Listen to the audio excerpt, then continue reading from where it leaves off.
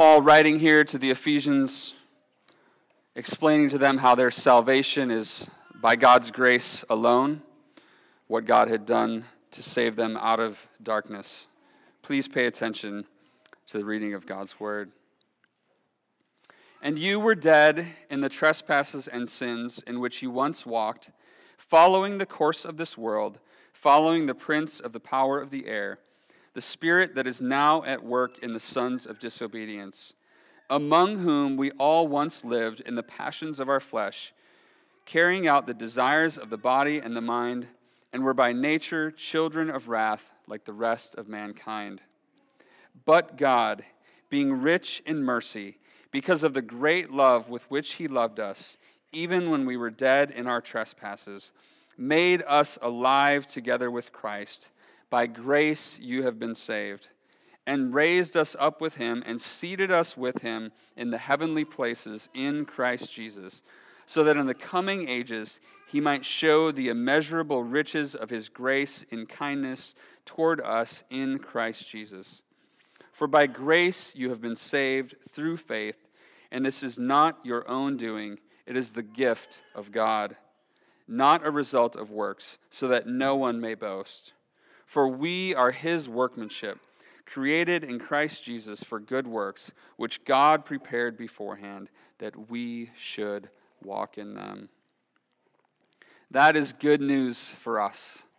And that is a reminder of the grace that we need, of the sin that we once were in, the darkness that we once were in, and so God came and rescued us.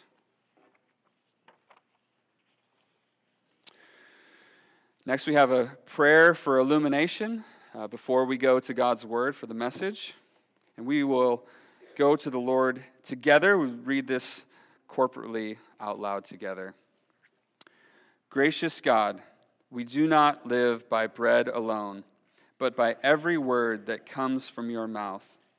Make us hungry for this, your word, that it may nourish us today in the ways of eternal life. Through Jesus Christ, the bread of heaven. Amen and amen. Well, you can turn in your Bibles to Genesis chapter 28.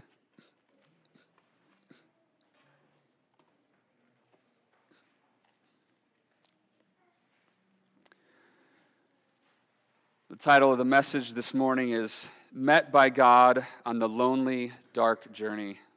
We're going to be continuing to look at the life of Jacob. But I want to start off with a question for all of us to consider.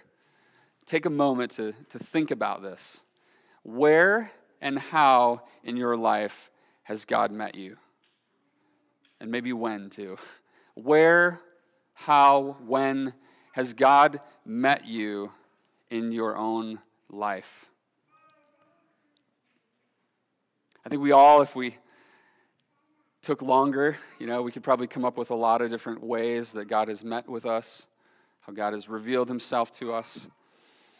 This week for me, as I was going through this passage, there was a lot of self-reflection, thinking about this question, how I've been met by God in my life.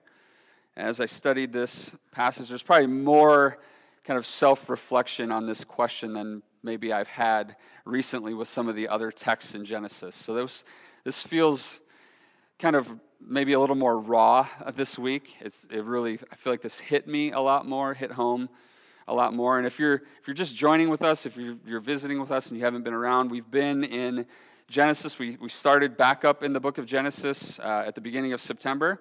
And we've picked back up from where we left off in the spring, and we were in Genesis 23 and kind of making our way through here, and now we're here at chapter 28. But we've been looking a lot at the family drama that has occurred in Abraham's son Isaac and him finding a wife, Rebekah, and then they have these children, Jacob and Esau, and there's just been a lot going on, a lot of drama, and that drama is going to continue to play out for the next several weeks, the next several chapters.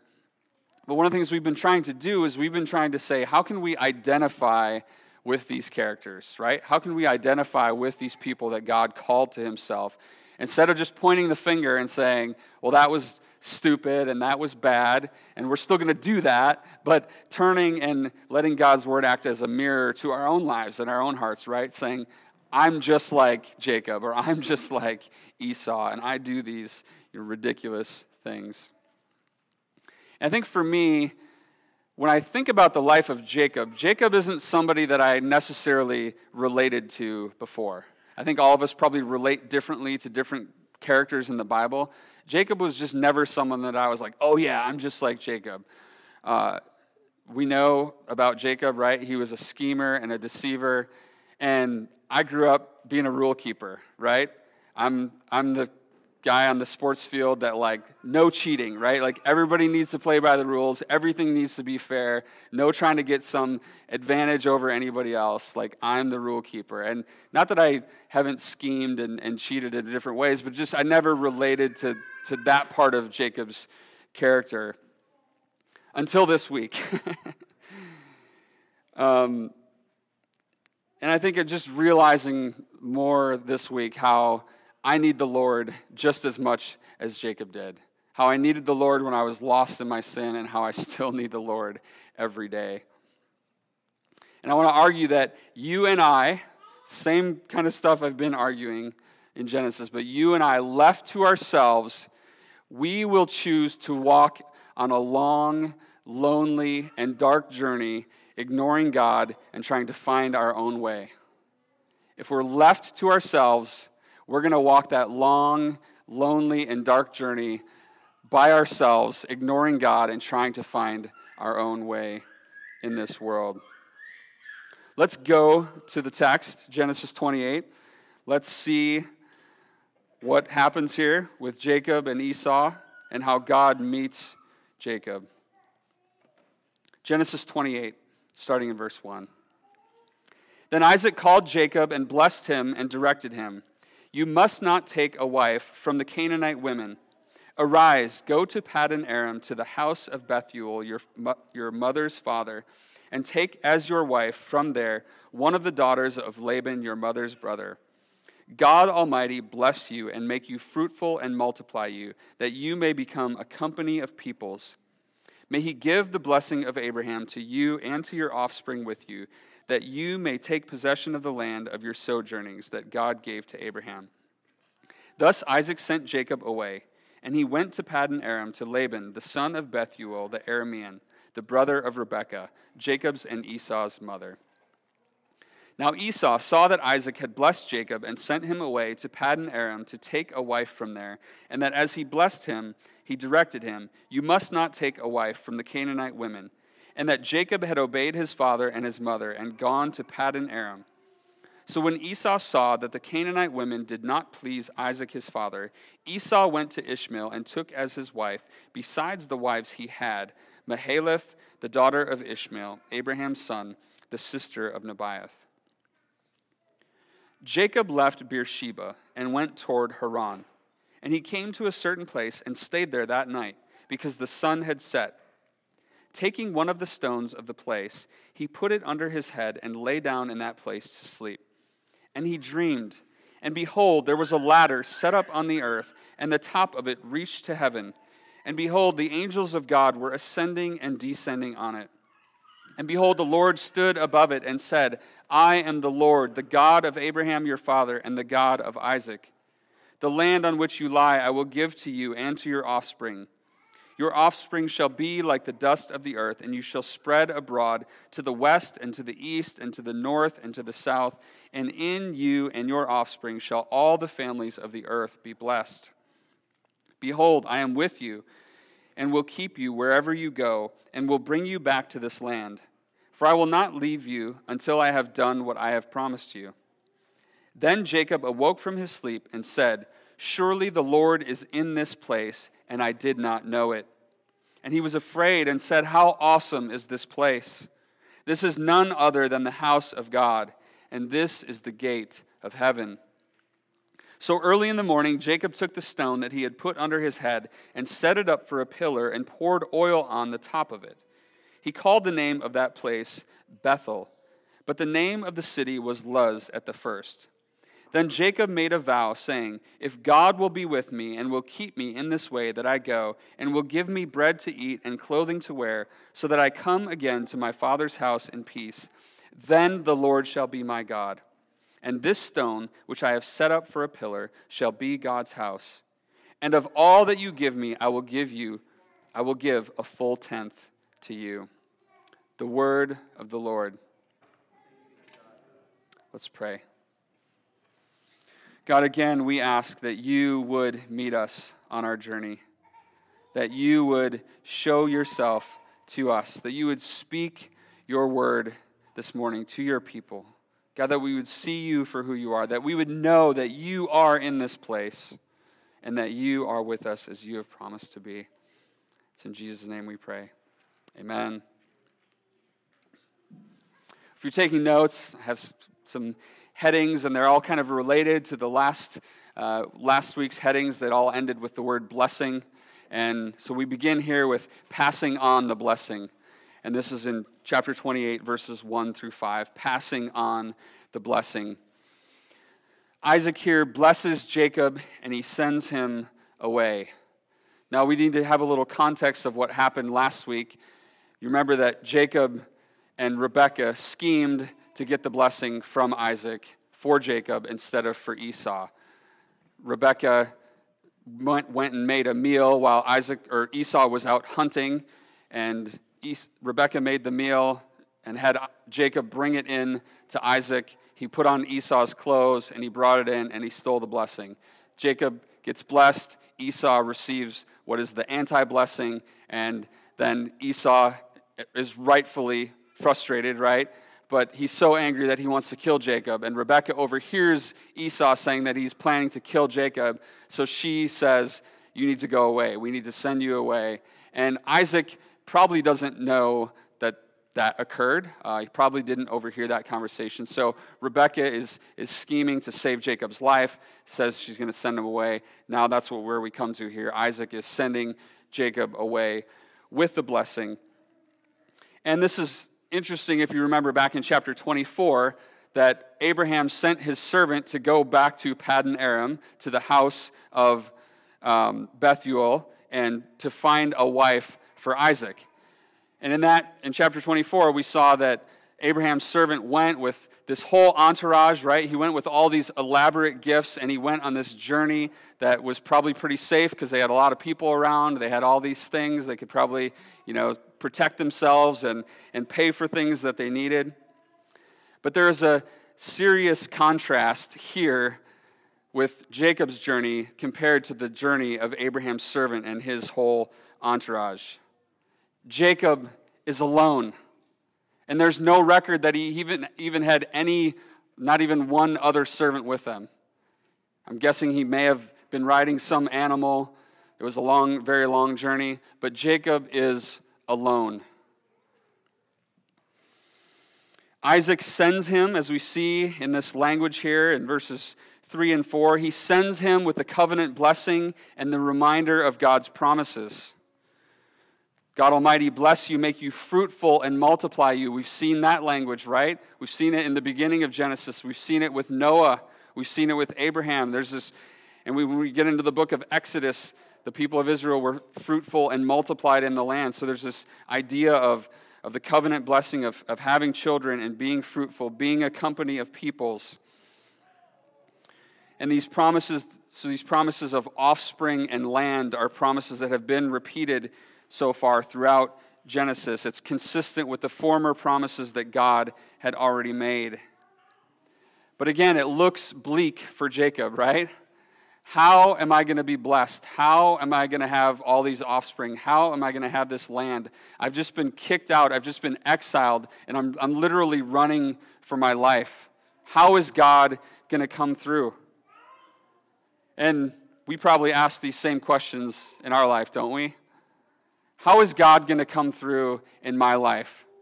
How is God going to fulfill his promises that he has made to me when I'm going through hard times, when things aren't lining up the way that, I've been maneuvering, I've been doing all these things just like Jacob to make everything work, and things aren't lining up?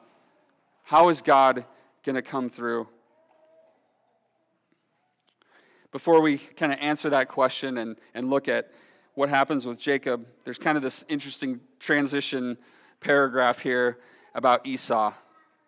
And in the next few verses here, verses 6 through 9, we're going to look at Esau missing the blessing again. Missing the blessing again. And again, there's a contrast here. Esau, he received the anti-blessing in chapter 27. And there's this contrast between Jacob and Esau. Jacob is sent with a blessing from his parents to go find a wife. And Esau overhears, right, that what was said to Jacob, you must not take a wife from the Canaanite women, which, interestingly, we saw at the end of chapter 26, Esau has already married foreign women. So he's already disobeyed his parents. But he's seeing here, okay, they tell Jacob, don't marry a wife from the Canaanite women. So Esau says, okay, I'm not going to do that, but I'm going to go to Ishmael, my father's brother, and I'm going to marry one of his daughters. This is not what God intended. Esau is still being foolish here, and he's trying to get back into his parents' good graces, saying, I screwed up, and here's what they said to Jacob. If I just go do that, then maybe things will be okay. Maybe I can work my mojo and get back in their good graces. But it doesn't work that way. Esau is foolish. He does things his own way. But Jacob, too, is still foolish. Jacob obeyed his parents by going to do what they told him to do and go on this journey. But it's not trusting God. It's fearing other people. It's still trying to please his parents. This is not obedience of faith. This is still Jacob being Jacob. And we can relate to this, right? It's easy to do the right thing for the wrong reason, right? Children, kids, right? It's easy to obey your parents because I'm going to make them happy, or because I'm going to maybe get some privileges, right? It's easy to say, okay, I'll do my chores, I'll do what I'm supposed to do, but really in my heart of hearts, it's not to honor the Lord, it's just to please my parents or to get what I want, right? I'm sure you kids can relate to feeling that way. Adults, right? Christians, we were there once, right? And sometimes we're still there in our hearts, aren't we? It's easy to obey God, right? To check off all the boxes. Well, I went to church this week. I did my Bible reading, right? I prayed for my family. Check, check, check. When our hearts are checked out, right? We can go through the motions, we can do all those things, and our hearts can be checked out. Well, the good news is that God in his grace still meets us on our journey, still meets us in our wandering, right? We're prone to wander, but God meets us in our wandering. Let's see now how he met Jacob on his journey. Verses 10 to 17, grace is the blessing. Grace is the blessing. This is not a pretty sight here for Jacob. He's alone. It's dark, right? Night has fallen. He's exposed. This is not a time in history where you wanted to be out in the wilderness by yourself, right? You didn't want to be alone without some big entourage, without some weapons, without protection. Jacob is alone and he's exposed. He uses a stone for a pillow, right? This is not a comforting scene. We saw these words in Ephesians chapter 2, but God, right? We were dead in our sins, we were in darkness, but God. And we see here, but God. God comes to Jacob in a dream. And he has this dream of this ladder coming down from heaven. Most commentators think it's more like a stairway than a ladder. He sees these stairs basically coming down. And it says that the top of it reached to the heavens. Well, we've seen this before in Genesis, haven't we? Right? Genesis chapter 11, Tower of Babel. Do you remember this? What happened there? They were building a tower. They were building a stairway to heaven to do what? To make a name for themselves, right?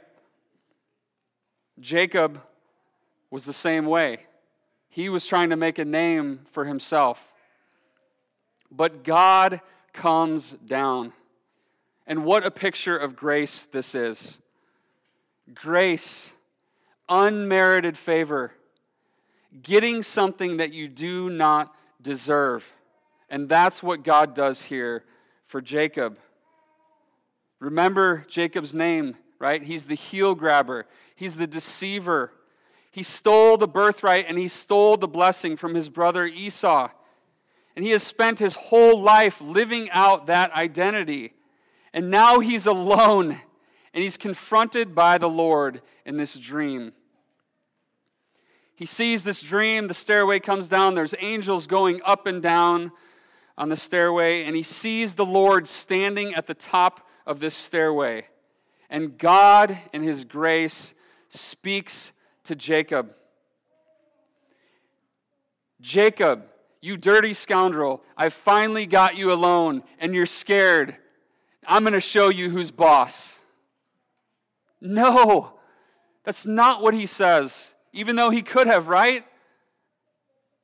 What does he say? Look at verse 13 through 15. I am the Lord, the God of Abraham, your father, and the God of Isaac. The land on which you lie I will give to you and to your offspring. Your offspring shall be like the dust of the earth, and you shall spread abroad to the west and to the east and to the north and to the south. And in you and your offspring shall all the families of the earth be blessed. Behold, I am with you and will keep you wherever you go, and will bring you back to this land. For I will not leave you until I have done what I have promised you. God reiterates his covenant promises, land and offspring and blessing and presence, the same things he promised to Abraham and to Isaac. He says, I am with you. How badly did Jacob need to hear those words that night, right? He's alone and he's afraid, and God comes and says, Jacob, despite everything you've done, despite your past, despite who you continue to be at times, I am with you, and I will not leave you.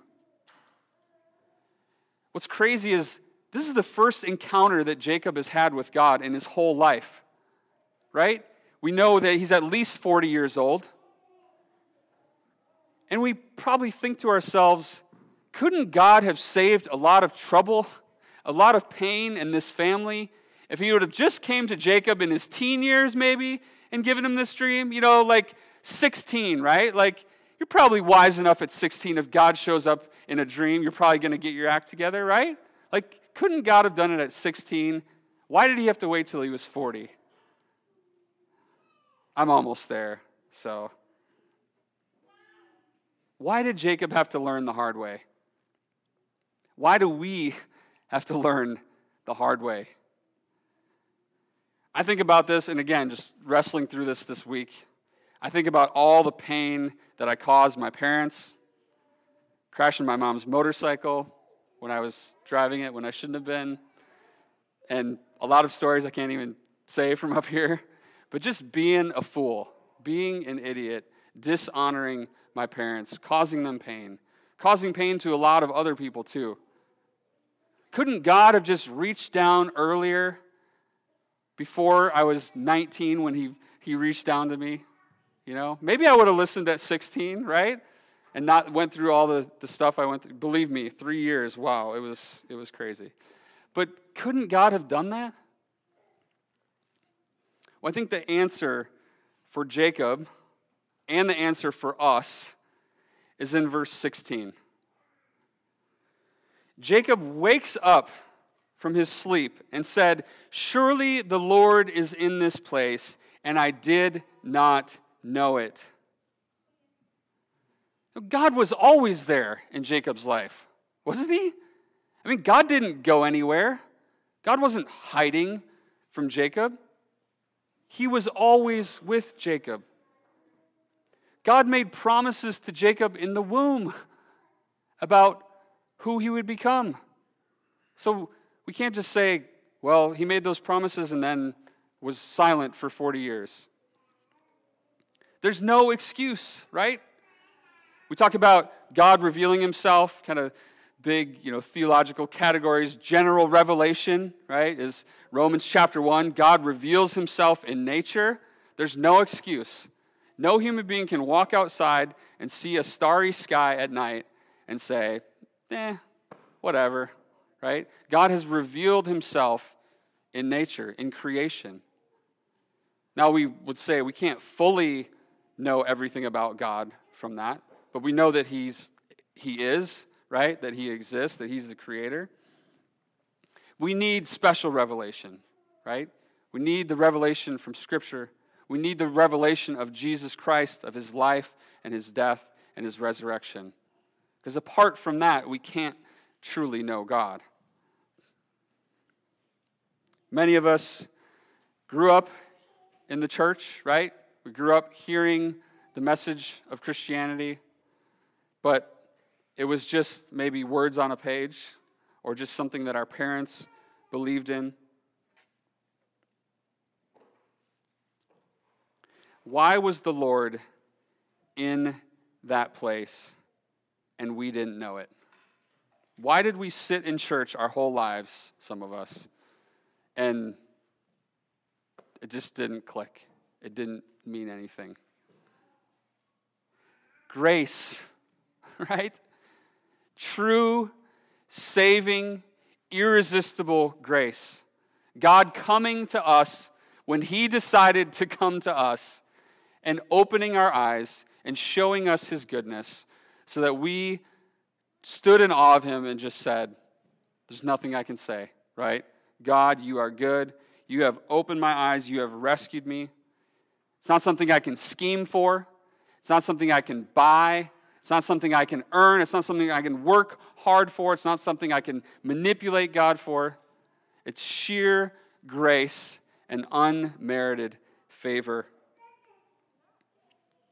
When I, as a 19-year-old, foolish freshman college student, had the gospel explained to me clearly for the first time, God came near. He convicted me of my sin. He showed me my brokenness and my need for Christ. I was met by God on the lonely, dark journey of my life. And it was all his grace. But that day, that instance, that was just the beginning of the journey. As we look at Jacob's story, I think there's a lot of questions about Jacob's response. I think we can easily get hung up. Well, was this Jacob's true conversion here at this moment? Did he really fully surrender his life to the Lord? Or was this just the beginning? And I don't want us to get hung up here, kind of trying to figure that out. I think most of our stories, I know a lot of our testimonies aren't this like dramatic event like I had. Most of us, a lot of us, it's a long journey, right? It's not all neatly divided. It's not like I was a horrible person, I was a drug dealer when I was 15 and I was like doing all this stuff and then just all of a sudden like God saved me and then I became a saint overnight. Just like Jacob, we are on a journey and we're going to see over the next several weeks how Jacob's journey continues to unfold. If you want to kind of read ahead and cheat a little bit, chapter 35, Jacob actually comes back to this same place, and there's some pretty amazing things that happen in his encounter with God. So I would encourage you, you can read ahead and look at that if you want. But I think the last few verses here of this chapter should give us great comfort. This is an interesting section here. Commentators are divided over this and this idea of this vow that Jacob takes before the Lord. And this is what I've been wrestling a lot with this week, just trying to figure out how to interpret this, what my view of it is. And I'm not saying this is the only view. And a lot of it, I think, is just related to my own story and how I kind of relate to this. I'm not saying we can just interpret the Bible however we want, but commentators are kind of divided on this a little bit. Basically, there's kind of three main ideas about this vow that Jacob takes. Some people want to say, the Lord came to Jacob and he was soundly converted, and this is Jacob's vow here is a vow of faith and of trust in the Lord. Kind of the opposite extreme of that would be that this is bad. Jacob should not have taken this vow. Jacob is still being Jacob to the core, and he's trying to manipulate God. And the third view, which I think was Luther's view, is kind of in between, like Jacob probably, maybe the vow was okay, but like Jacob is still being Jacob. And I'm probably in between the second and the third one. And it's probably the minority position, but I don't think this vow was a good thing. I don't think this was Jacob walking by faith and really trusting the Lord. So let's look into this vow a little bit here in verses 18 to 22. This section I call the if-thening the blessing. The if-thening the blessing. And you can spell that however you want to. So James Montgomery Boyce, who's written a fabulous commentary on Genesis, he talks about 4 shortcomings in Jacob's vow. And this is in verses 20 and 22. The first one is that the focus is on Jacob rather than the Lord, right? If you look at God's promises, God saying, I will be with you. All these things I will do. Look at Jacob's language in verse 20. If God will be with me and will keep me in this way that I go and will give me bread to eat and clothing to wear so that I come again to my father's house in peace, then the Lord shall be my God. So it's all about Jacob, right? It's all about him getting his needs met. And then there's doubt. The second thing, there's doubt of God. Just this if-then language shows that he doesn't fully trust in the Lord yet. Third thing is that he's bargaining with God. This is not an act of faith. He's putting God to the test, right? And Jacob is pretty good at this kind of thing, right? So I think we're seeing Jacob still being Jacob here. And then his promises are so puny, aren't they? If God will, all these things, right? Then, he says, then the Lord shall be my God. Then this stone that I set up will be the house of God. Then I will give you a full tenth of everything I have, right? Newsflash, Jacob. God doesn't need any of those things, right? God is already your God, as he has told you and promised over and over and over. He doesn't need you to build him a house, right? He doesn't need a tenth of your puny little inheritance, right? God does not need those things. And this isn't how grace works. I think that's the problem here with Jacob's vow. This is not how grace works. Our hearts are so prone to think and to act like Jacob. Just share a little bit more of my story. I know I've shared some of my testimony. I don't think I've ever shared this story. My freshman year, I was going through some very difficult times. I was facing a very difficult situation. And again, if you would have asked me, are you a Christian? I would have said, I believe God exists, right? I would even probably have said, I believe Jesus died on the cross. I didn't, think it really mattered at all to my life. I was just kind of whatever. I didn't go to church my whole freshman year of college because I was freedom, I can do whatever I want. I was just totally living for myself, totally living in sin. And I was facing a very difficult situation. And I came home to my dorm that night, and there was a little invitation to the White Hall. Lindsay and I lived in White Hall our freshman year. We met after all of this, but there was an invitation to the White Hall Bible study, and it's had a picture of a person with a heart coming out of their chest or something. It said like, "Need a little Jesus in your heart?" ?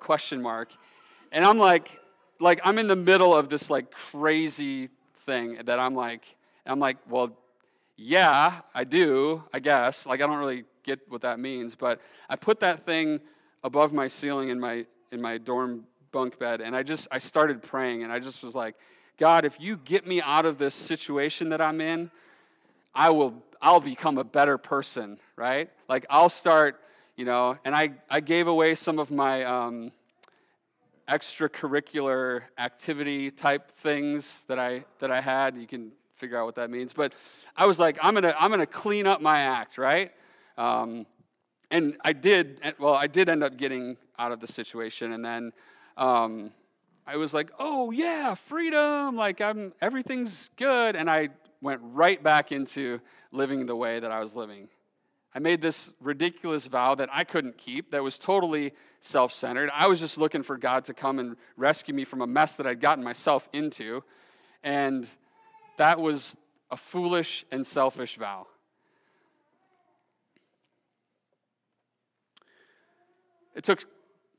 Wasn't that long, praise God, but it took 6 more weeks until that night when someone came and shared the gospel with me. And in those 6 weeks, I had went from bad to worse.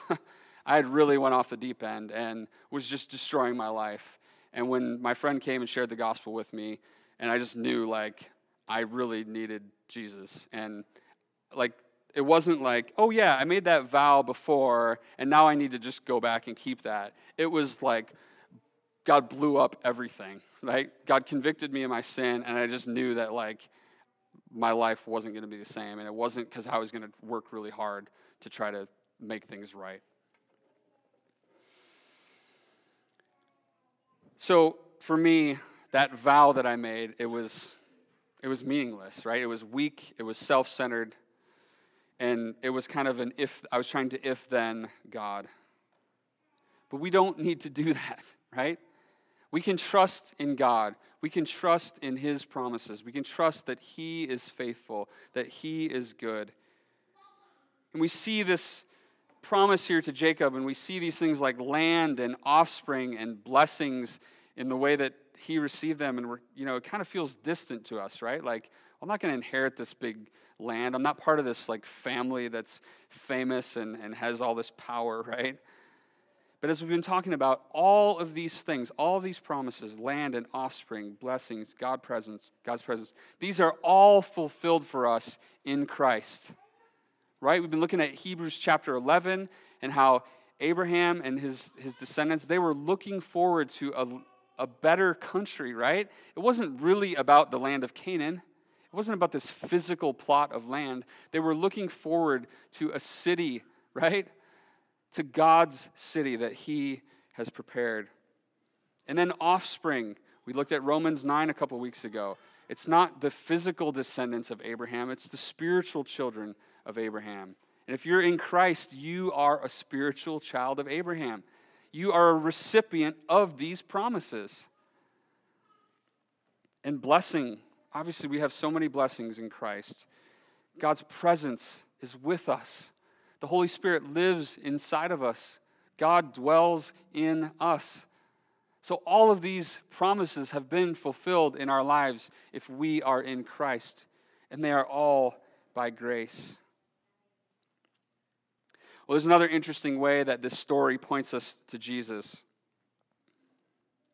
In John chapter 1, the very end of the chapter, John 1, Jesus is calling the disciples to Himself. John 1, beginning in verse 43, Jesus finds Philip, and He comes to Philip and He says, "Follow me." And Philip goes and tells Nathanael and says, this is really important as we think about the Old Testament pointing us to Christ. Philip says, "We have found Him of whom Moses in the law and also the prophets wrote, Jesus of Nazareth, the son of Joseph." Nathanael says, "Can any good thing come out of Nazareth?" Philip says, "Come and see." Then Jesus sees Nathanael coming toward him, and he says, "An Israelite in whom there is no deceit." Interesting word, thinking about Jacob, right? Nathanael said to him, "How do you know me?"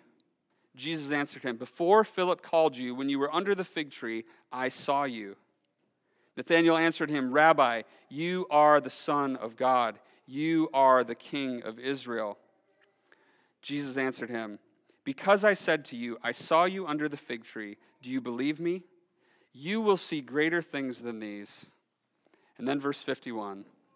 And he said to him, "Truly, truly, I say to you, you will see heaven opened and the angels of God ascending and descending on the Son of Man." And that is a direct reference back here to this passage.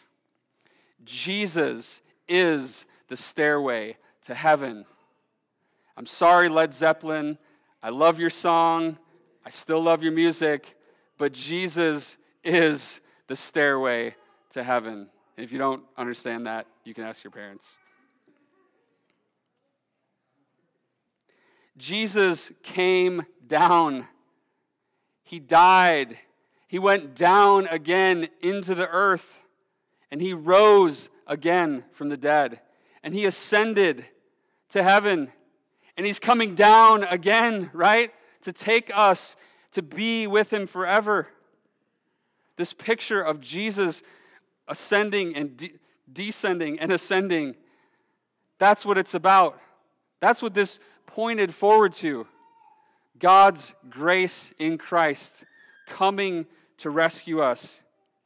Jesus is the access to the Father. He is the only way. The stairway, the bridge, whatever analogy you want to use, Jesus is the only way to bridge that gap. If you're here today and you're not a Christian, I want to tell you, you cannot get to God on your own. All of your effort, all of your attempts to build your own stairway, it doesn't work. It can't work. Grace is the only answer. And if you're here today and you are a Christian, it's because Jesus knew you. He saw you. And he came to you like he did to Nathanael. Grace is your only answer to live the Christian life.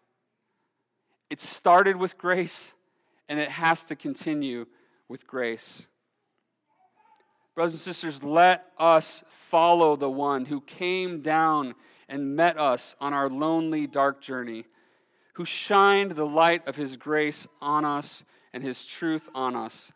Let us walk that journey. Let us follow him. Let's pray.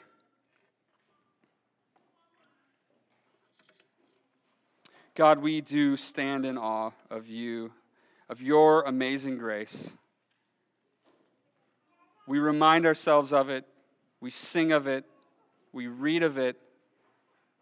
God, may it penetrate deep into our hearts.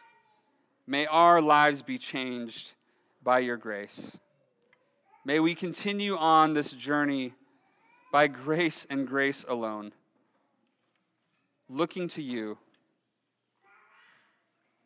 We praise you in Jesus' name. Amen. Let's stand and sing Amazing Grace, number 9.